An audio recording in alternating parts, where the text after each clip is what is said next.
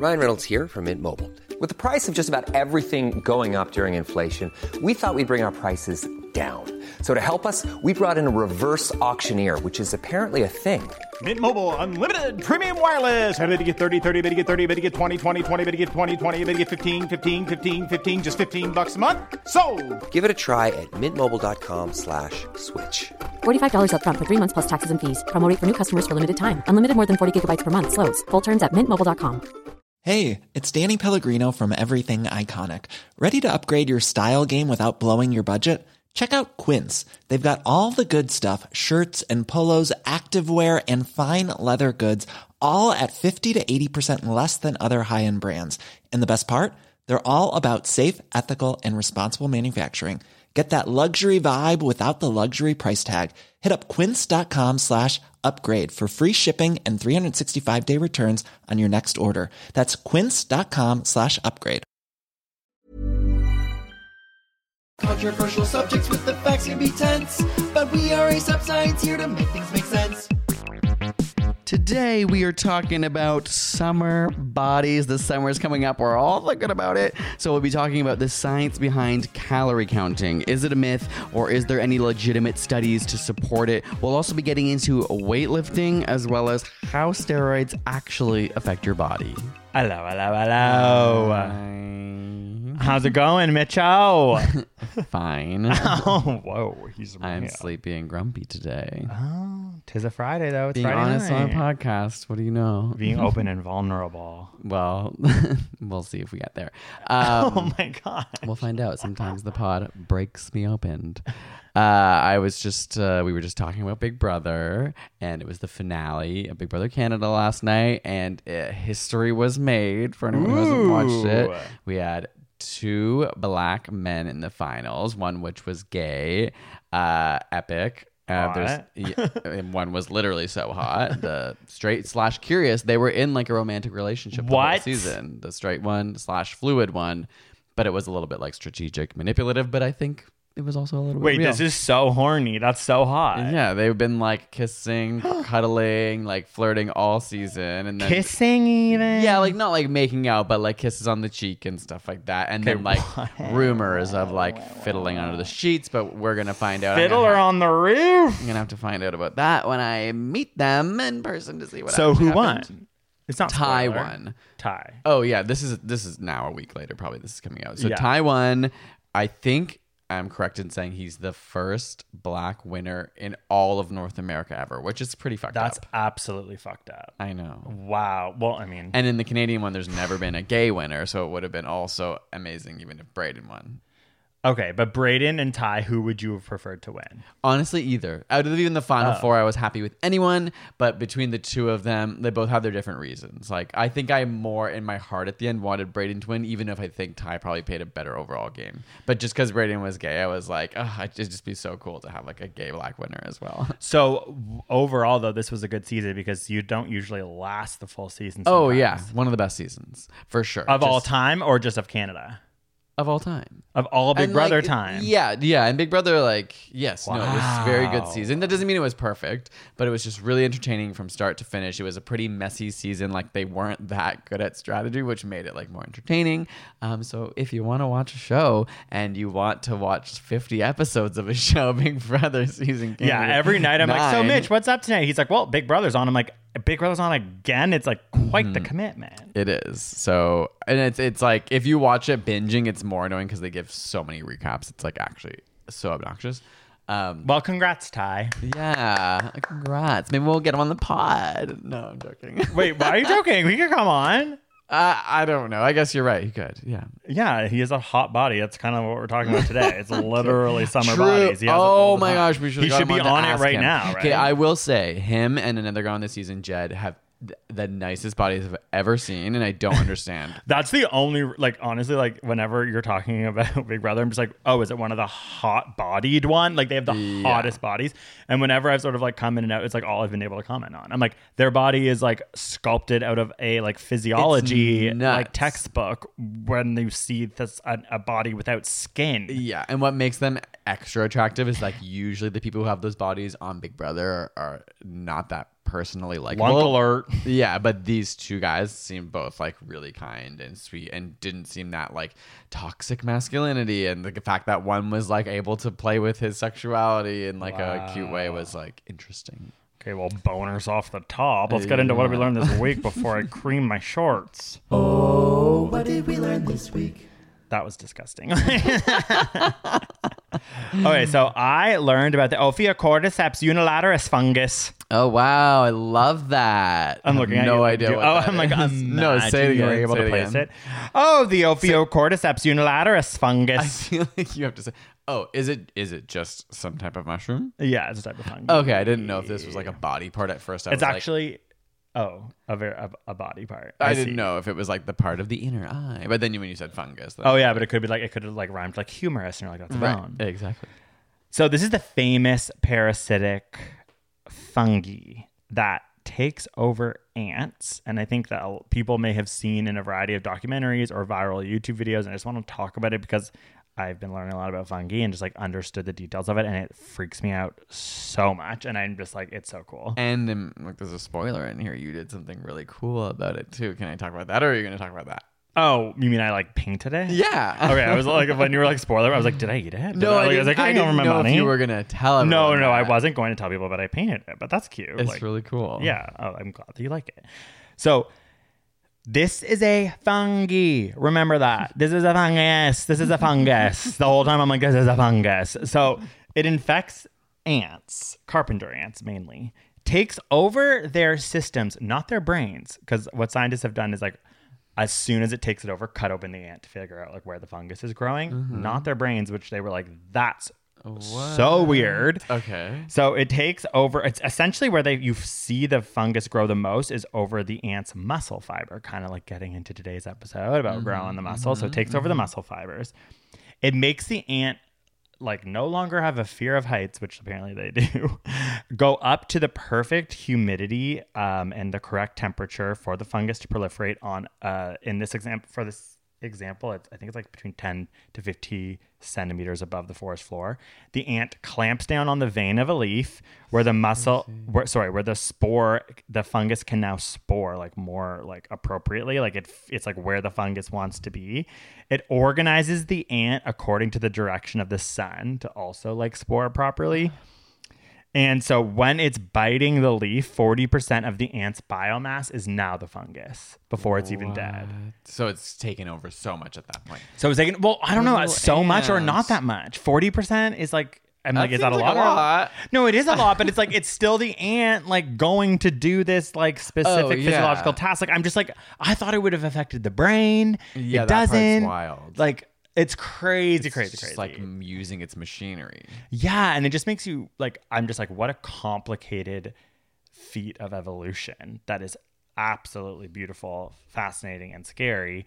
Also, the mushroom is, I mean, there's so many types related to the one that was like harvested for LSD, and it makes me think about shrooms and magic mushrooms. Like, It's like, are they taking over your body the same way? They are taking over your body in a way. Yeah, but it's not the same way. Oh, of course. Oh, well, like, I mean, like, I'm not like obviously. saying that people Or are I going to mean, like clamp on one's the like leaf. digested intentionally, and the other is like, how does it get in the end? It must just like infect it through. Oh, you mean like digested intentionally? Like the human's able to like swallow it. Hallucinogenic Yeah. effects are like after it's passed through. It's not like the spores are growing Yeah, in a true. human. It's like the byproducts from it are broken down and then infect the brain. But it's still so interesting because it's affecting the ant and it's affecting the human, and they're all just like fungi. And then we also just eat like random like oyster mushrooms and like nothing happens. Like, it's just so freaking cool. I love mushrooms. I love mushrooms. And so what I learned about was just more the details of that. And yes, I painted it. Go on my Instagram at WhaleWatchMePLZ. on Instagram? Oh, Yeah. Did I? I never use Instagram, but then I never know if I. No, that's what I mean. I was like, I didn't even know if you'd seen that I had posted. Well, you I hadn't. didn't. I don't use Instagram. You know, I love a bit of validation on the gram. Everyone go and like Greg's painting. And my encourage him very- to paint even more. My very catchy handle that everyone remembers at WhaleWatchMeBLZ. Speaking of loving something, do you love your dog? Because I love mine. Oh my god. Great segue. Basically, there was a study that came out that showed that making eye contact with your dog is not only important in improving communication, but it actually increases bonding between your dog. And so they've been like testing and studying the brains of dogs and humans, as well as like hormone releases, and they realized there's an increased level of oxytocin in both the dog and the owner when you give each other eye contact, which ever since I read this, I've been staring at Ernie and I was like, I know you feel great. I know you feel so good. The tail away. Yeah. And it's just like that because he's also so cute. But then I'm like, maybe he thinks we're so cute. That's so cute if he gets like a boost of oxytocin. And then it's like, why is our house shaking? Is there a rocket outside? You know, it's just a plane, earthquake. But there's a couple of factors that affect a dog's like likelihood of making eye contact with its human. The number one factor was its snout size. So I guess like dogs with shorter snouts, it's actually easier and more natural for them to make eye contact because they don't have a giant nose in the way. And so dogs with really long noses actually don't focus in the center as much. But then it also mattered like younger puppies were more likely to make eye contact. Cooperative breeds or mutts, like mixed breeds, were more were more likely to make eye contact. And just dogs that were generally more playful were wanting to make eye contact with their owners more often. Whoa. Okay, so I got to stare down the dang eyeballs of Ernie.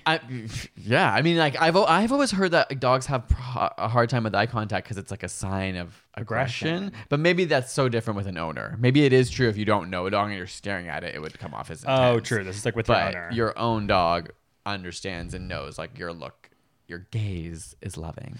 The male gaze. That's us, spelled Gays. Ernie's gaze are loving. But I do feel like that's probably why this is like a worthwhile study, because a lot of people don't know that. I think that there's a lot of, information out there about eye contact with dogs and aggression, because that's an important thing to understand. And then this is probably a study that's like, but when it comes to owners, like it's actually really nice. Like that's so interesting. And it makes sense because it's like, tis man's best friend. Like we've evolved around them for so long. I know. They truly are best friends. I love dogs so They much. really are. Like, I mean, I never had a dog and I only fell in love with this one because it's new to me, but I do hug them all the time and I'm like, you're my best friend. And when like, he I looks love at you me, I actually so get much. like shivers. Yeah. It's really, really, really crazy. And it's wild how effective a dog puppy eyes is. Like if Ernie wants to be pet, there's times when I'll be like, I'll give him his little pets. And then I'll be like, I need to work now. But then he'll just like stare at me. Until Like, I guess pet him work more. can wait. Yeah. It's wild. Well, girl, we got to pay the bills. You want your dog food, honey? Well, that's it for dogs. Anything else? Nope. Let's get into how we're going to get ripped for the sum.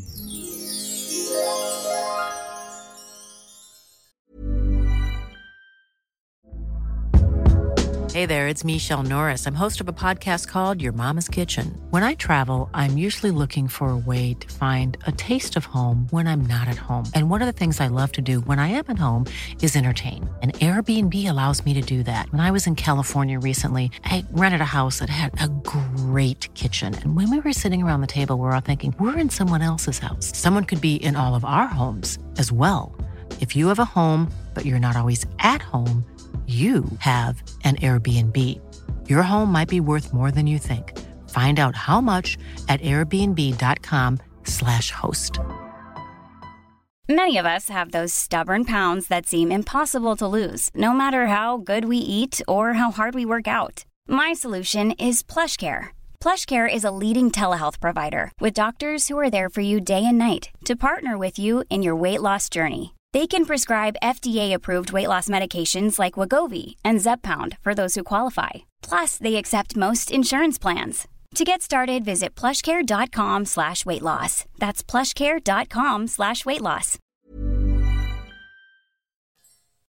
This episode is sponsored by Squarespace. I know you all love learning and understanding the world, and now it's time to understand web design to make your perfect website. And thank God for Squarespace, because it could not be easier. An all-in-one platform where you can build a website, claim a domain, market a brand, and even sell unlimited products online. They even have analytics where you can gain powerful insights about your site visitors and how they interact with your content, which is great if you're like me and obsessed with every metric you can get your hands on. Squarespace empowers empowers millions of dreamers, makers, and doers by providing them with the tools they need to bring their creative ideas to life. I've said it before, but our own ASAP Science website has been with Squarespace for years. It was so easy to put together. I truly had no experience before making it. You can customize the look and feel, settings, products, and more with just a few clicks. There's also ready-made templates where you can just drag and drop stuff to make it look pretty, but it's awesome because it's also optimized to look great on any device, including mobile. When you create a website with Squarespace, you get free unlimited hosting, top-of-the-line security, and dependable resources to help you succeed. Just head to squarespace.com/sidenote for a free trial, and when you're ready to launch, use the offer code SIDENOTE to save 10% off your first purchase of a website or domain. Again, that's squarespace.com/sidenote. You checking out our sponsors helps our show, and we appreciate it a lot. Study time. Study time. Study time. Okay. We're getting ripped tonight. Rip. R.I.P. that. Do you know what I'm saying? No, I know. I realized in that moment halfway through you were doing that thing that's the TikTok thing. Did you just go rip? I just thought I would start riffing. I don't know. I just thought you were just saying that and I was just going to play along. I like don't want to get out of this. I obviously want to get out of this pandemic, but I don't want to get out of this pandemic and have to experience a bar with TikTok culture. Like everyone being like, R.I.P. that boozy, hey! And like doing like the like dance and then just being like, you know what I mean? Like the new SZA and Doja Cat song. Like everyone's going to be like, I know nothing. True. And it's like, actually, okay, no, but that could be fun. So fun. Macarena. It's Macarena vibes. Like if we're at a bar or a club when things finally open and a song comes on, and even if I don't know any of the dances, so it's not like I'm going to join, but to see a bunch of people start doing a dance in sync would be kind of cool. It's like 13 going on 30, but real life. Wait, do I like that? Let me stop and think about this, because this is my new thing I'm learning about in therapy. I have to be less judgmental. So I'm picturing a bunch of people being like, R.I.P. that boozy, hey! And they're all jacked and they're all bros, and I'm like judging them. But I'm actually like, no, that's beautiful. You're learning to dance. And they might be a handful of cute little twinks that are just like, you know, they don't have to be jack bros. Oh, just like speaking of this bro episode about summer bodies, the R.I.P. that pussy, like that concept, and then you go like and you like literally wag your dick around, and the people doing it on my feed at least look like lunk alert. Like, well, that says something about you now, doesn't it, Greg? I know I hate talking about my TikTok feed because it's like everyone's like, that's tailored for you. Yeah, it's like you are watching full videos of bros swanging their dicks. Okay. Okay, so are you gonna get a summer body? I'm segueing. Moving on.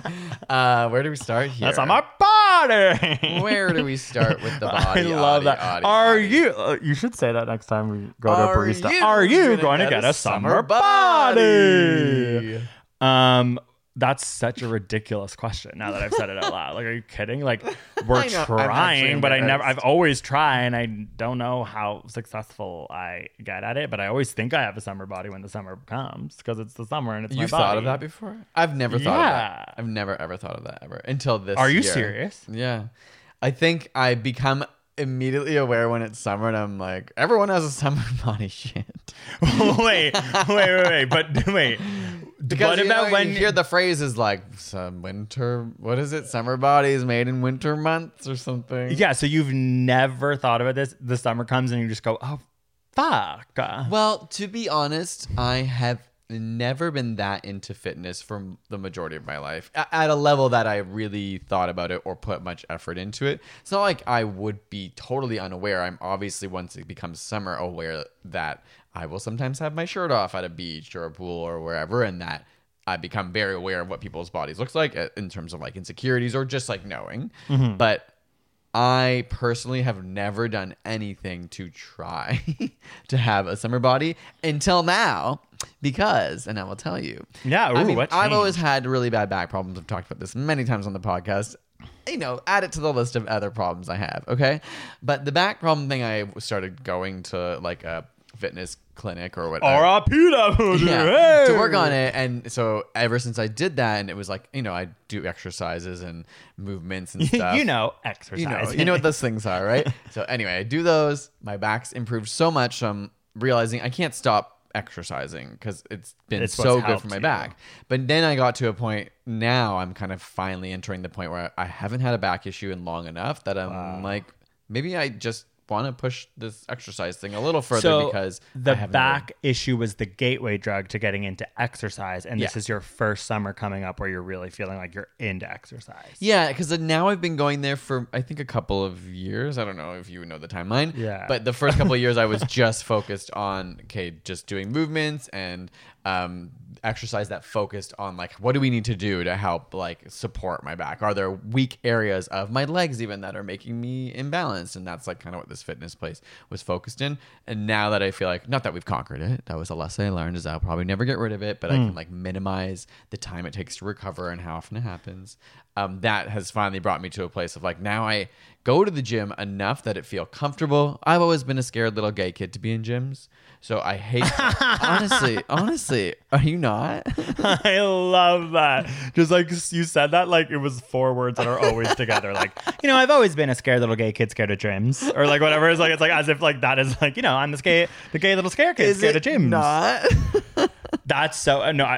I have such a different. I don't want to derail you. Like, were you done your point? Yeah, I'm done my point. But your point is like you just needed a good back to like think about going to the gym to get a summer body. That, and not just the good back. It taught me to feel more safe in a gym space for a long time. Okay, so that is the point, is the gym space. Yeah, they've represented sort of toxic masculinity, the fear of being bullied and called the F word, and all for all those that's faggot spelled with an F, not a PH. Yeah, okay. We don't shy away from saying that word on this podcast. At least I know, but Mitch, I guess, does, because he's a scared little gay boy, scared of gym. And now I'm scared of the algorithm and banning our channel.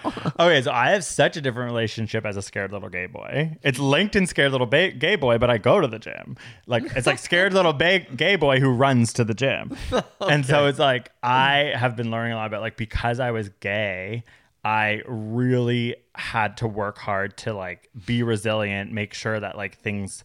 Like, I learned how to like really work my life in a way to be the best it could be for me, because I was like getting called a faggot all the time. So I had to like and part of the thing I did was like really lean into like gym class, like literally being like, I'm going to take gym class all of high school, because if I can learn to like shoot the shit with the boys in this setting, it's only going to help me like protect myself. So interesting strategy. Yeah. So it was like, I actually like went in with full force and was like, I'm confident here. Like, where's the dance unit? I was so upset when I got to high school. I'm like, only the girls do dance, homophobic. But like I literally was like, what, we're wrestling? I'm like, I think that's actually weirdly gayer. Like, it's like, why am I wrestling my buff gym terrifying. teacher? If we all were just dancing, I actually could be straighter, boys.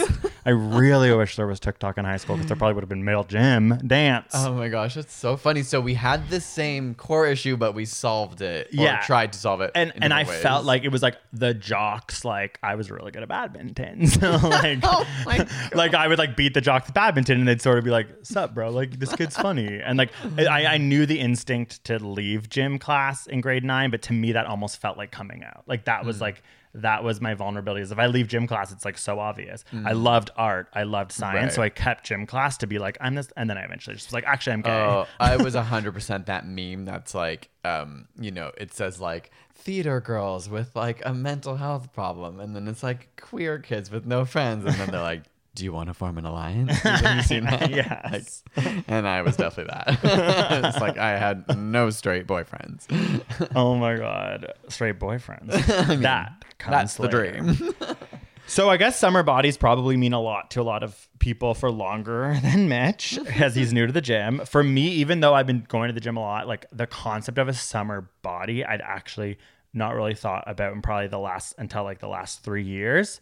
And I think I am like never sure about culture with this, if it's something that just like everyone's talking about more. There's obviously like a cultural push for fitness now more than ever. And I think young people, if you're listening, like when I was in university, like what was considered like hot was like Seth from the OC. Yeah, and like there was like this it like wasn't a it was fit. He was still fit, but he was kind of skinny. It was like American Apparel, skinny, like weird, like the Libertines, and like, even us vibe. Being, I don't know if you were as in the emo scene as I was, but the emo scene was also like skinny jeans. Well, it wasn't just to be skinny, but that was like the aesthetic wasn't to be jacked, is what I mean. Yeah, it was like Ashley Simpson was the pop star, and she was going for like this. She was going for like this skinny guy with like this studded belt around his waist. Who was like, who like didn't skateboard but looked like he could skateboard and had like long frilly hair. And it was like, it wasn't like a guy who looked like a literal quarterback, which every TikTok star like Noah Beck and stuff. I'm like, you're weirdly just like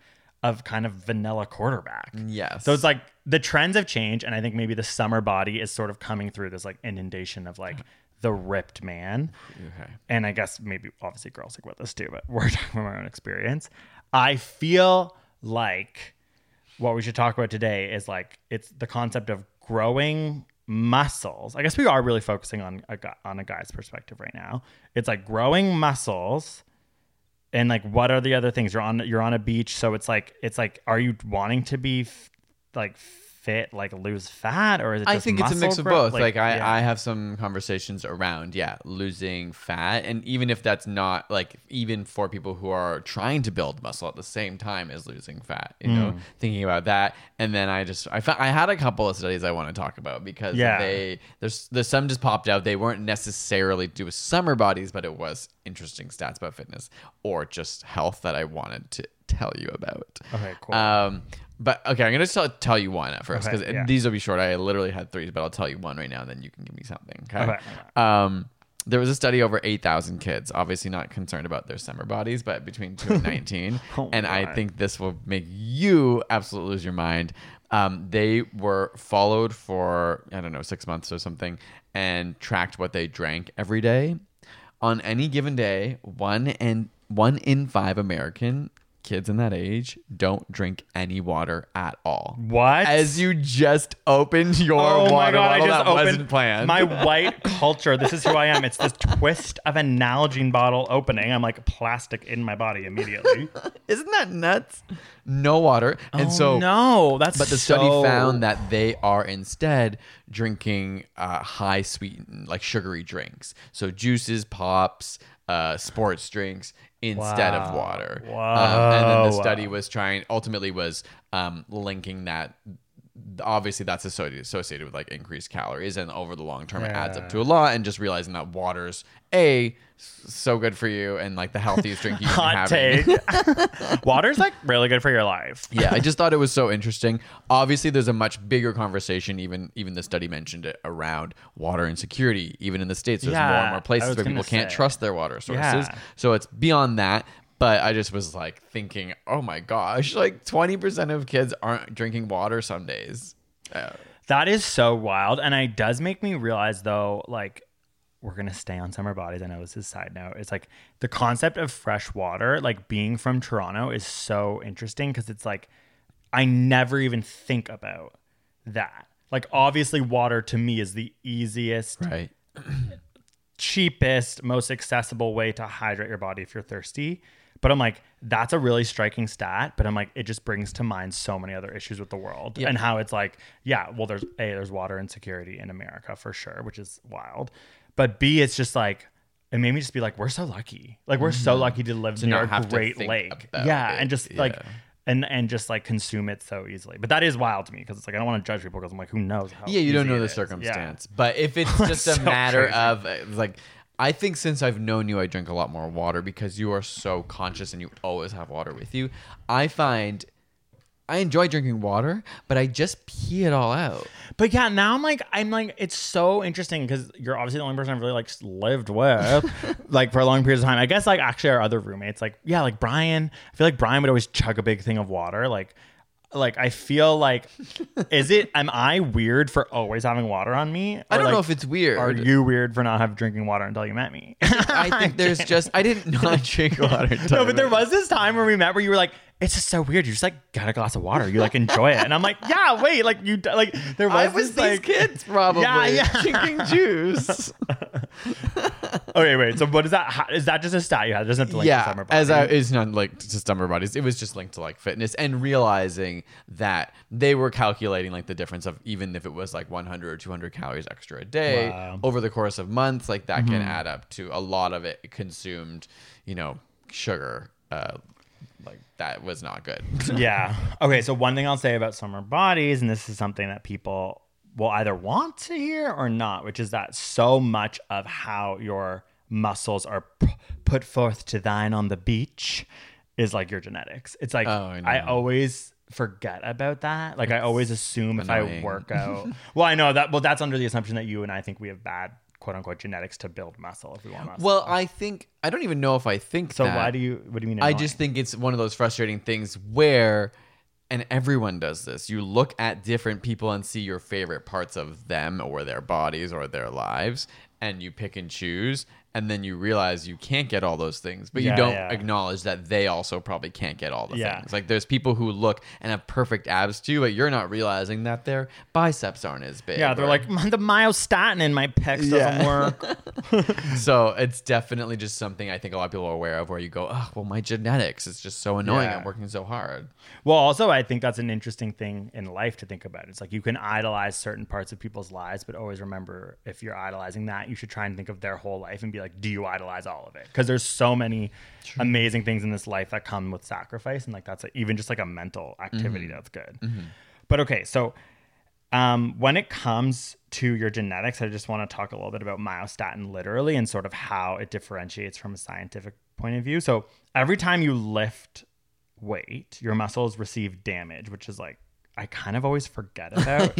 I'm always like, oh yeah, I'm like ripping them open like for some weird reason, like alone in my basement listening to like a self-help podcast. Like, okay, what is happening? That's a man cave. But the body recovers by forming new muscle protein strands, which like repair it. And then over time, that was what literally increases the strand of the muscle in your body biologically. And if growth outweighs breakdown, then they grow. Right. And so like muscle size in everyone has a limit, which is controlled by myostatin, which is a protein that you would learn about in like kinesiology. It's actually like a really cool protein. It's like very interesting protein. It's like, I'm not going to go into it, but it's like actually really cool. But it like puts a little bit of a limit on everyone's body to help so that you don't like just, for example, keep working out and then all of a sudden you're like not balanced because like you're literally immobile, like you're immobile because you're like so right biceps jacked. so big, and then it's like, well, now if you're put in a real situation where you actually have to like help like run from like a boar or something, you're can't. falling over. So it's like for all those lunk alerts who are trying to get so big, and I want to talk about steroids later, it's like you're playing with your physiology to like be the most efficient you. And so some people have what it is a genetic differentiation in the myostatin. So they'll limit how big their muscles can get. And that's where maybe some envy can come.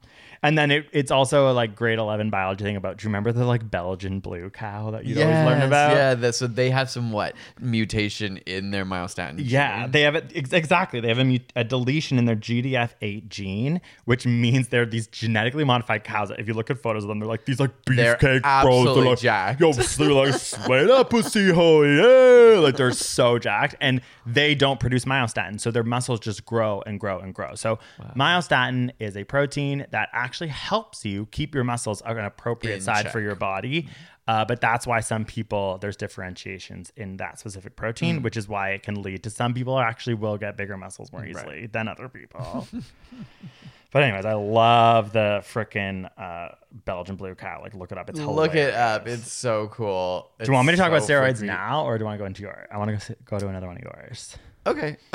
Sure. Well, I was gonna bring up something. Okay. Well, why don't we talk about ourselves for a little bit, because this is our podcast, and we are having to be vulnerable about bodies. So yeah, what I'm gonna bring up is related to the next thing I'll talk about. So, over the last little bit, we were kind of like, we bought a scale. We've never owned a scale, and it has ruined my life. We got it today, and I am much heavier than I thought I was, which I know is silly. Like, I actually don't know what weight I should even be, but my parents used to have a scale growing up, and so I have this like weight in my mind because every time I'd go back to my parents, I'd just like step on it when I'm in the bathroom. But I haven't been there in years. Thank you, pandemic. So I haven't been really known, and I'm just like, I think I'm much heavier than I was, and that like kind of freaked me out. And so even before this, I've just been feeling like since the pandemic, I've been eating a lot more, sitting around doing nothing. Like, we've been eating edibles all the time, so I'm always hungry.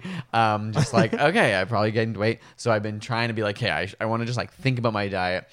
Okay, I started counting my calories, and I don't know if that's good or not. And what do you think about that? Wow, they're throwing it over to me. Well, I'm just like, you're being so quiet. No, I'm finding it's just interesting. I think it's a cool perspective to just hear what the way you're articulating the way your brain thinks around these subjects, which everyone thinks about, but I think isn't talked about a lot. So I just found that interesting. Okay. So it's weird because I've never really thought about the specific amount of calories I eat on it. Me neither. On a daily basis. And that's a privilege and lucky that I've just grown up in a way where, I've eaten the food I've eaten and have had relatively stable weight, and I haven't had to worry about that much.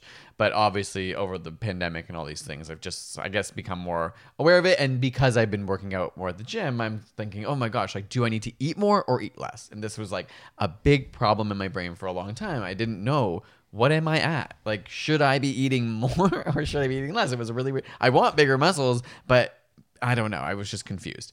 So I was started by just being like, you know what? I will just count my calories to like learn, to understand what are the things I'm eating. We've now been vegetarian for like a year, right? We had that anniversary recently. And I realized I don't even know how much protein I take in a day. I've never counted it ever in my life. How much should I take in all these things?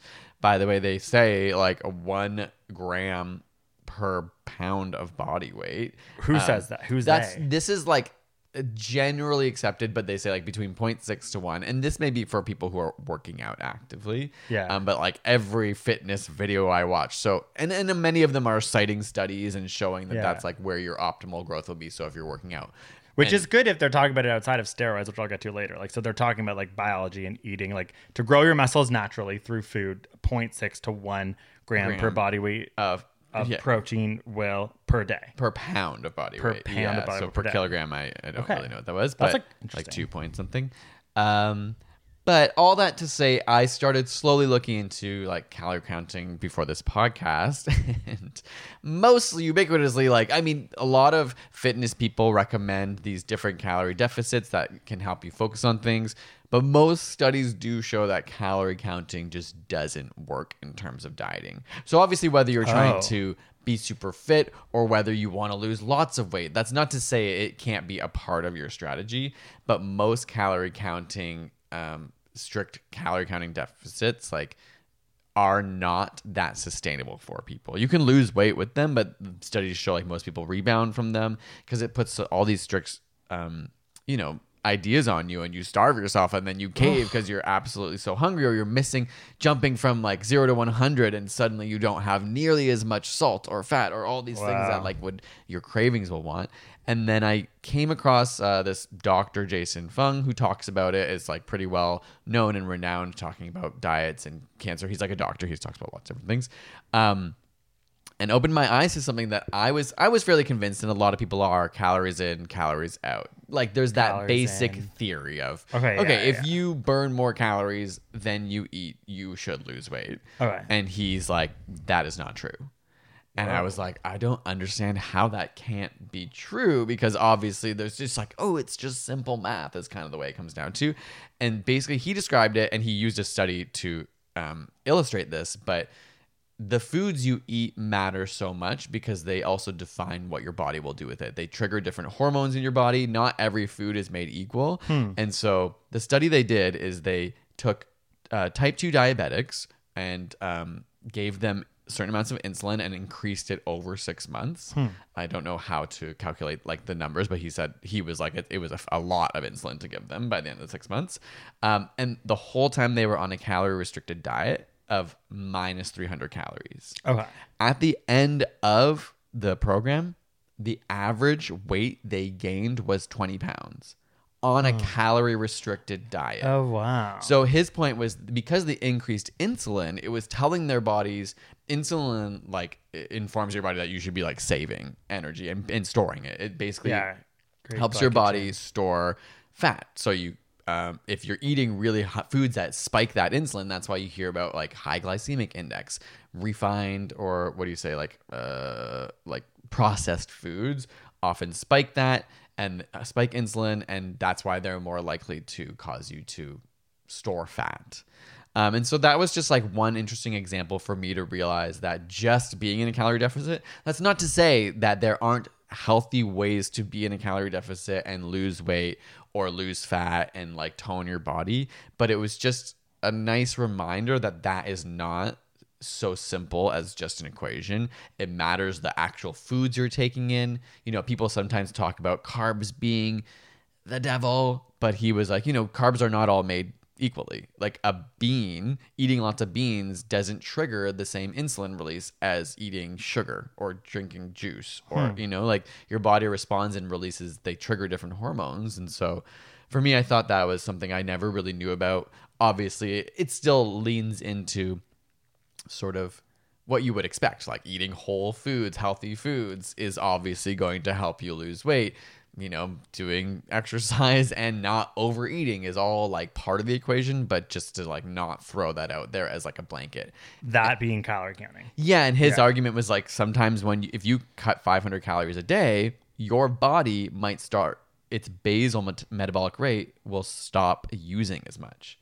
Then you'll be tired because your body's like, well, I'm not going to waste this energy on heating it's myself. So complicated. Yeah, so it isn't just so simple. Anyway, I know that was kind of a long rant to explain all that. I hope it made sense. No, it made sense. Like I was following along. Like was it interesting? Yeah. It was saying that like calorie counting, which I think is something that a lot of people can relate to. I think it's probably a lot of people's like if they ever try something like this go-to concept that it's like more deep. It's just because it's all rooted in nutrition and science and a complex body that we all have, that like it's pretty fair to say if there's ever a simple solution, it's not going to be or I don't think not true, but it's going to be more nuanced than you can imagine. Like I think that's why this is all so complicated, and why even like the concept of a summer body is so fraught. It's actually like a bad concept for society because it's like it means so many things, different things to different people, and it's pretty damaging. And I think like I do think that I am someone who is like trepidatious about all of these things. I feel like I've had a good sort of like mental health around like eating. Like I don't think I've ever experienced disordered eating or like huge issues with like self-esteem or something.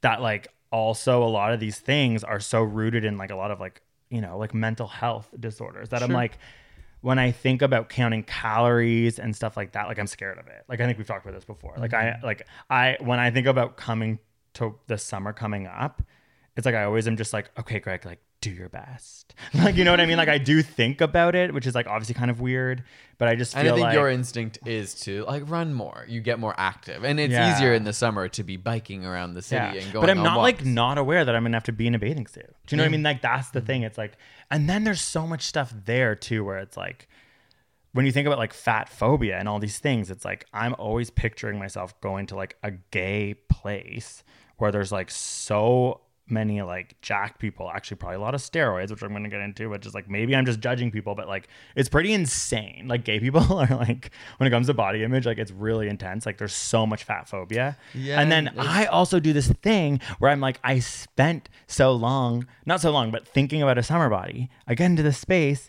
and then I'm like, all these people with these crazy jack bodies are like very unattractive to me. Like, and I like, and you kind of have made fun of me as if I'm kidding. Not like I'm kidding, but you've been like, I think once like mentioned that it's like maybe I'm like forcing it because I'm like trying to be like I'm against some like not in that instance. Oh, okay. Have I? Maybe not you. Some, but I feel like sometimes it's like when I get in those spaces, I talk about it a lot. I'm like, I think it's blending together, and like I'm more turned on by like alternative bodies, and like that's not a bad thing. But like before I got here, I was assuming, and like Instagram made me want to look a certain way and try, and then I get there and I go like, oh my god, like. Actually, all these CrossFit people look the same, and I'm not attracted. I'm literally not attracted to it, and I get confused sometimes about like what this whole idea I would say is. you do take it to the flip extreme. What I would say happens to me is I get there and I realize like the body itself is not the only factor of someone's attractiveness. Yeah. Yes, I might see someone with a nice body and find them attractive. Yes, I might see someone who's really skinny or really big and find them attractive, and everything in between. That's why it's like work out, but make sure you're reading books as much as they're working out. You gotta be smart. You gotta be fun. You gotta chat. Yeah. Like,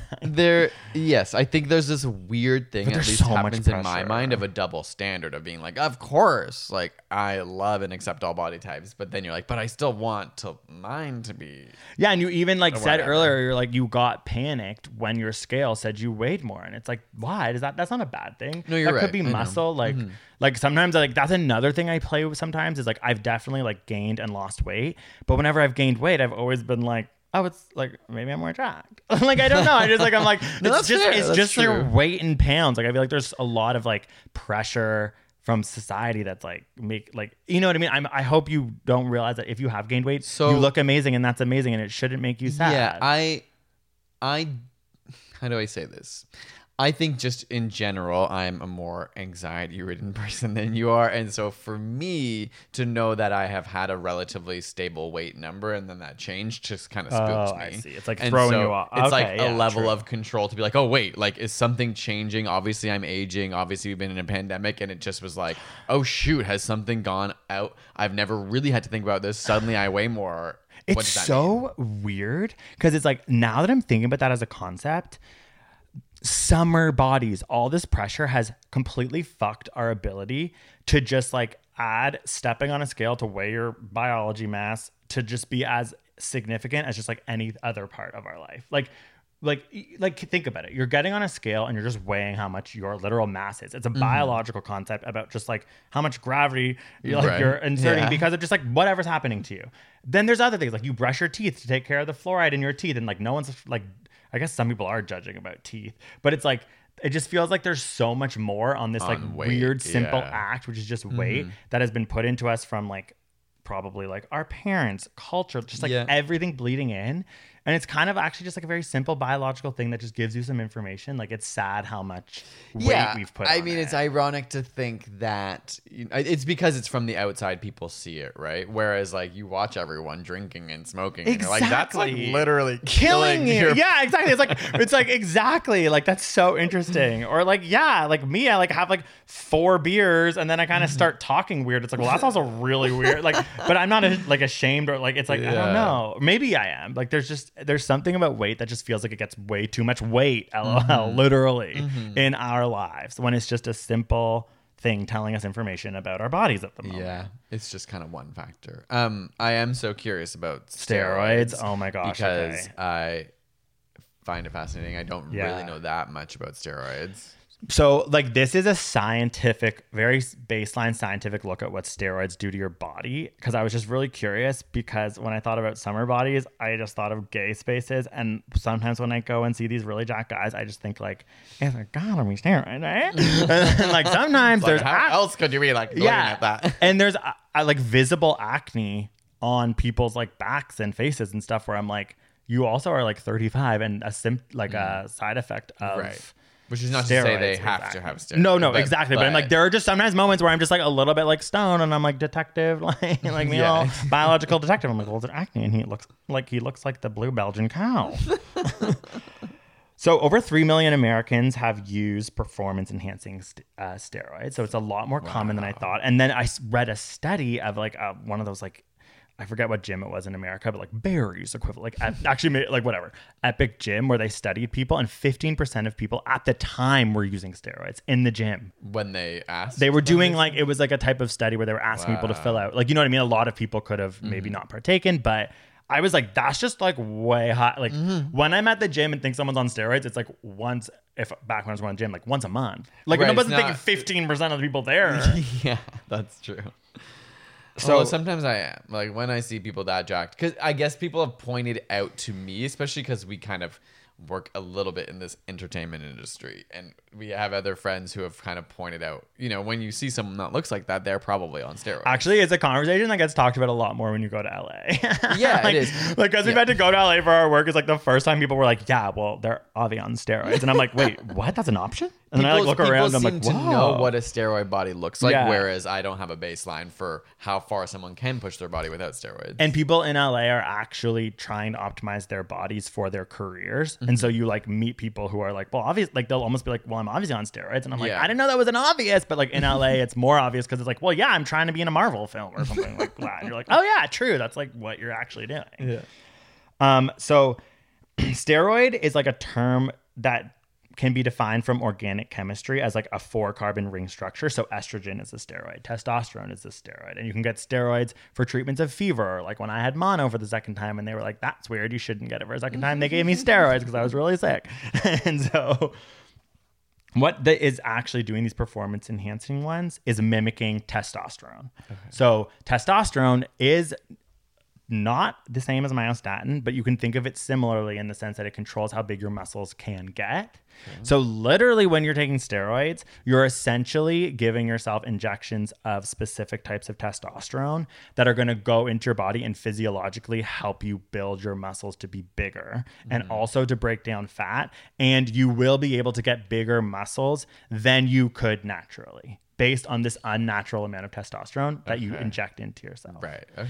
Yeah. And what I will say for anyone using steroids is that this actually the specific steroid easily goes into your cell. Then it goes to androgen receptors, which go into your nucleus. It changes your DNA's ability to create the testosterone. I'm like, that is more intense than an mRNA vaccine. So if you are going and you are taking steroids, Joe Rogan, and you are then becoming a bit more anti-vaxxer vibes, it's like, steroids are way more effective in the sense that they actually affect your DNA, whereas mRNA vaccines stay in your cytoplasm. That's just my little Joe Rogan thing, because I'm like, he's definitely like probably on steroids, and he's certainly like weird about vaccines, but he'll do like weird, like fucking crazy ass stem cell, like fucking advertising on his fucked up podcast. Okay, wow.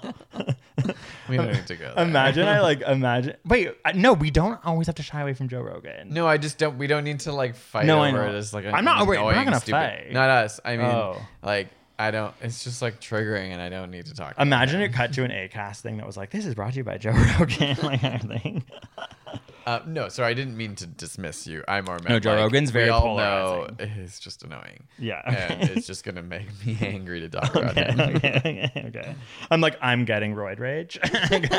So that's the thing. You can get roid rage. It does shrink your balls physiologically because of, it makes your sperm less able to swim forward. It makes your sperm counts decrease, and it makes you more infertile, have erectile dysfunction because you're playing with your hormones.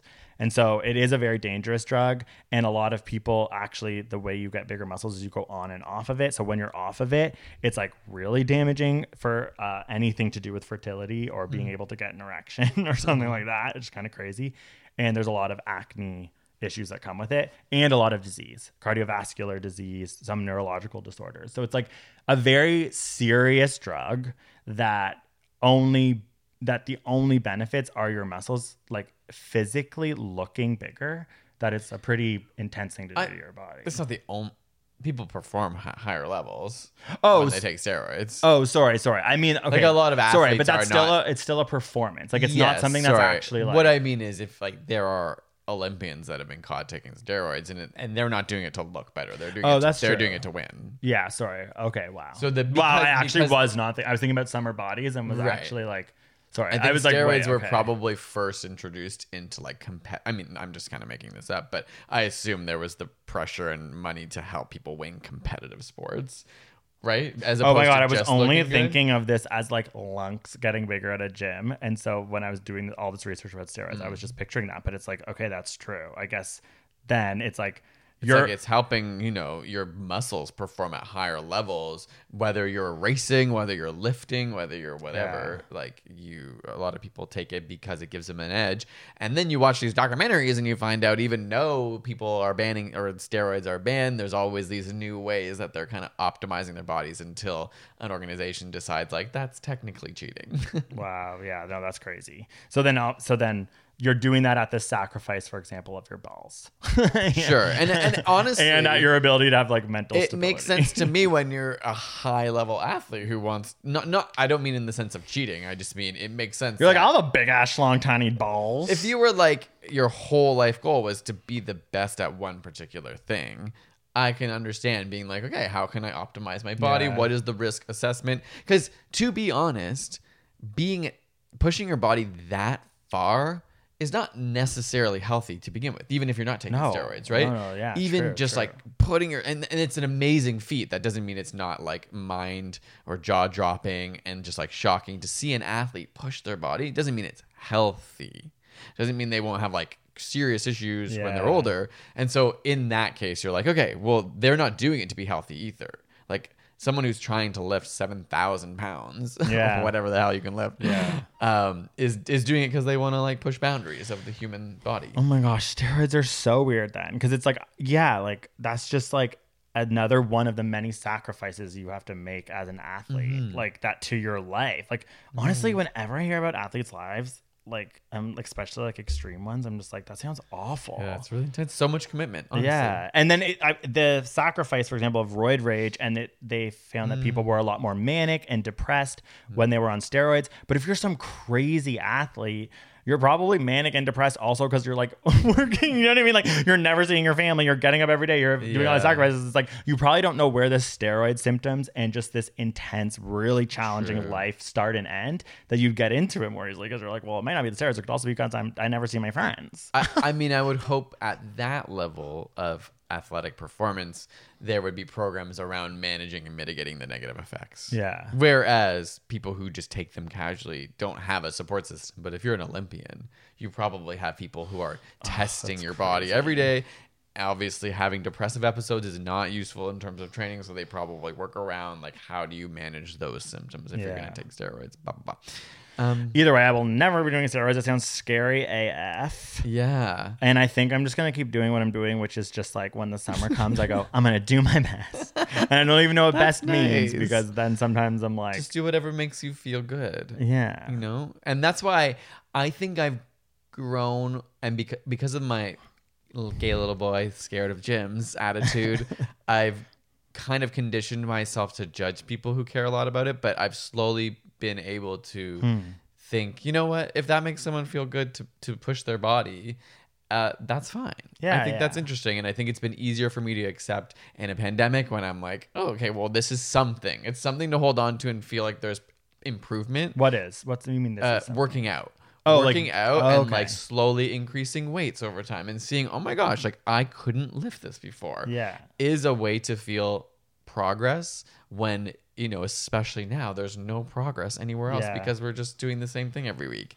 Yeah. I'm like, so when I think about sort of now the summer's coming, like I do just dance in my basement more. And I'm like, it actually is like something that makes me also kind of in that way. I'm like, I get very happy because physiologically dancing is really good for your body. It's really hard for your brain to be sad when you're dancing. True. And then it's also just like a really like tangible thing that you can get better at. Like mine's a little weird because it ends with me being like, and yeah, and like slamming my hand like into the air and being like, but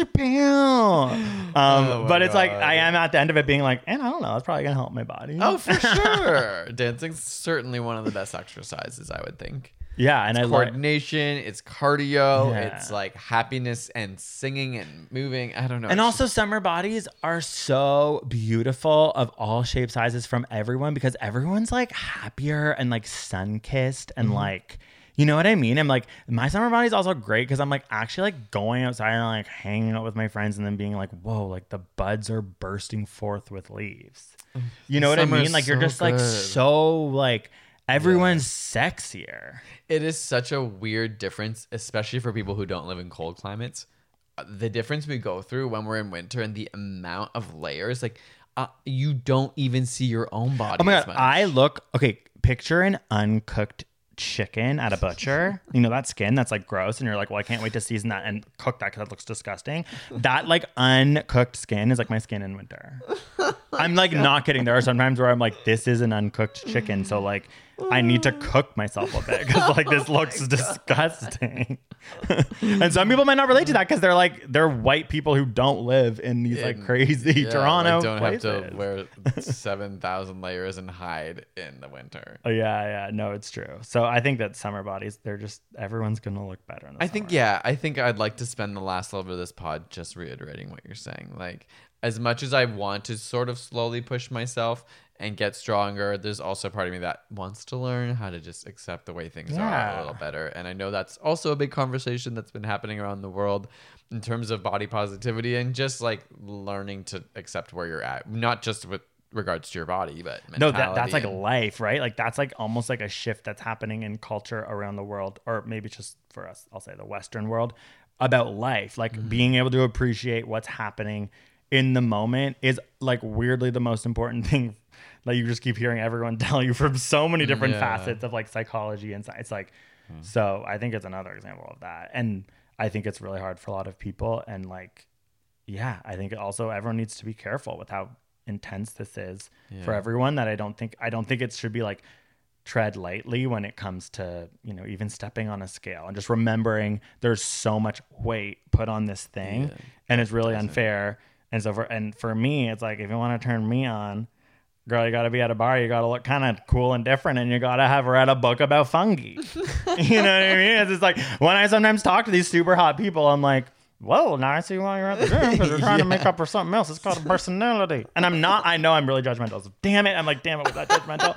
But I love swear. How you were just like, and to learn to accept. And you're like, these fucking dumbasses. No, okay. I'm just saying. A lot of really hot people. Sometimes they talk and what's coming out of their mouth isn't as hot as thine pecs. And that's either end of the spectrum. It goes in every space. Anyone who's really extreme in one way has got to prove themselves in the other ways. But and I do think that having muscles is a red flag. Like, being muscular is like being Australian. It's a red flag. You got to prove to me. The other day, a bit of chat. A lot of Australian people listen to our podcast. I was looking at the back-end analytics, and I was like, oh my God. No. I did an ongoing inside joke between me and Melbourne, right? For those listening, because I honestly get so many messages, and I feel so bad from these like adorable Australians. Like, some are really funny where they're like, haha, no, but like, for real, we're not all that bad. Like, I love your podcast, and like, I hate Joe Rogan or something like that. But then some people are actually like not in on the joke, and they're like, it's really mean and you should stop it. Now that I'm thinking about it, I'm like, I should stop. Okay. We love all of our Australian listeners. Are nice. I can't even do it. We started listening to Chris Lilly's podcast. Is that his name? The guy who Jemai's podcast. Oh yeah, Jemai's podcast. He's Australian, so we support Australia. I mean, he's kind of problematic a little bit. Yeah, for sure. And aren't all your drag queens racist from like RuPaul's Drag Race? Well, I'm just like Australia. You're trying to do some like public image work here. It ain't working when you're like all of the queens are racist. Apparently, I haven't watched, but I've heard that. If you're okay, I appreciate you. I hope you know Greg does too deep down, and you can prove to us one day that you're not red flags. Thanks for listening. I'm sure there's lots of thoughts about fitness and that we haven't touched on. So many studies. It's such a huge space and field. Obviously, we've only kind of cracked the surface of our personal experience and just a couple of studies. I am curious what everyone else thinks. And just like relationships to fitness. And because you've even brought up like it sometimes can feel like a slippery slope. And I agree. Like, I've never thought about fitness that much. And now I'm starting to. And I do have those moments where I'm like, oh, should I... Like, is this going to be hard to reverse one day when I don't want to care about it anymore? You know? So I'm curious how the people like manage that, like wanting to stay healthy, but not wanting to get so sucked in that it consumes you in an unhealthy way. Yeah. Okay. Thanks for listening. Make Hashtag sure you're Side Note Podcast. Subscribed. Hashtag Side Note Podcast. And well, you'll hear from us next week. Yeah. Bye. Peace.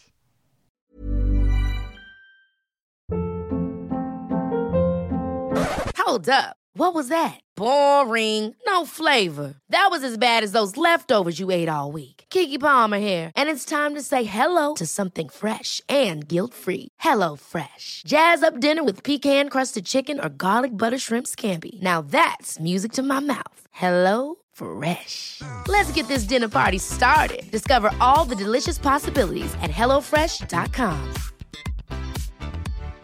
If you're looking for plump lips that last, you need to know about Juvederm lip fillers. With Juvederm Volbella XC and Juvederm Ultra XC, your lip look, whether it's subtle or bold, can last up to 1 full year with optimal treatment and no additional maintenance. Find a licensed specialist and see if it's right for you at Juvederm.com today. That's JUVEDERM.com.